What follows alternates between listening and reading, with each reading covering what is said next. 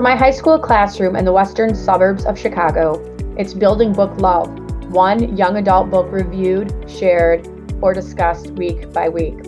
I'm your host, high school teacher, reading specialist, and avid reader, Stephanie Moore.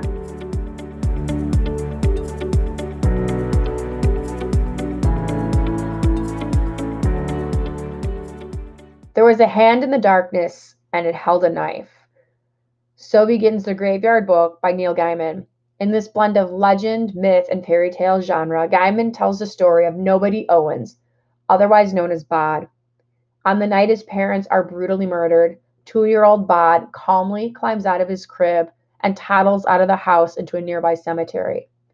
There he is adopted by Mr. and Mrs. Owens, childless and dead for over 250 years, who gladly care for Bod and protect him from harm.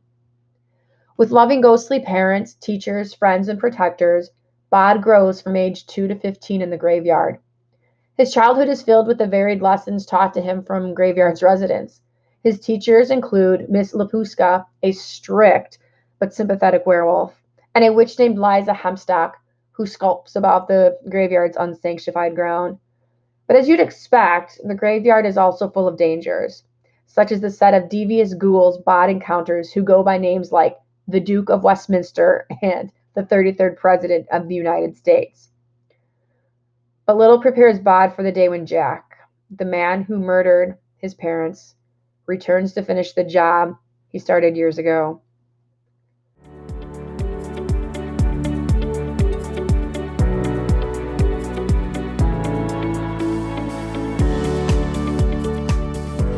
Filled with great illustrations, The Graveyard Book is a funny, exciting, and suspenseful story.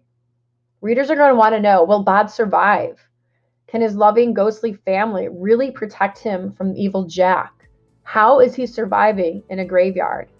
Guaranteed to appeal to friends who want to escape the ordinary in search of the supernatural, the delicious mix of murder, fantasy, and humor found in The Graveyard Book will not disappoint.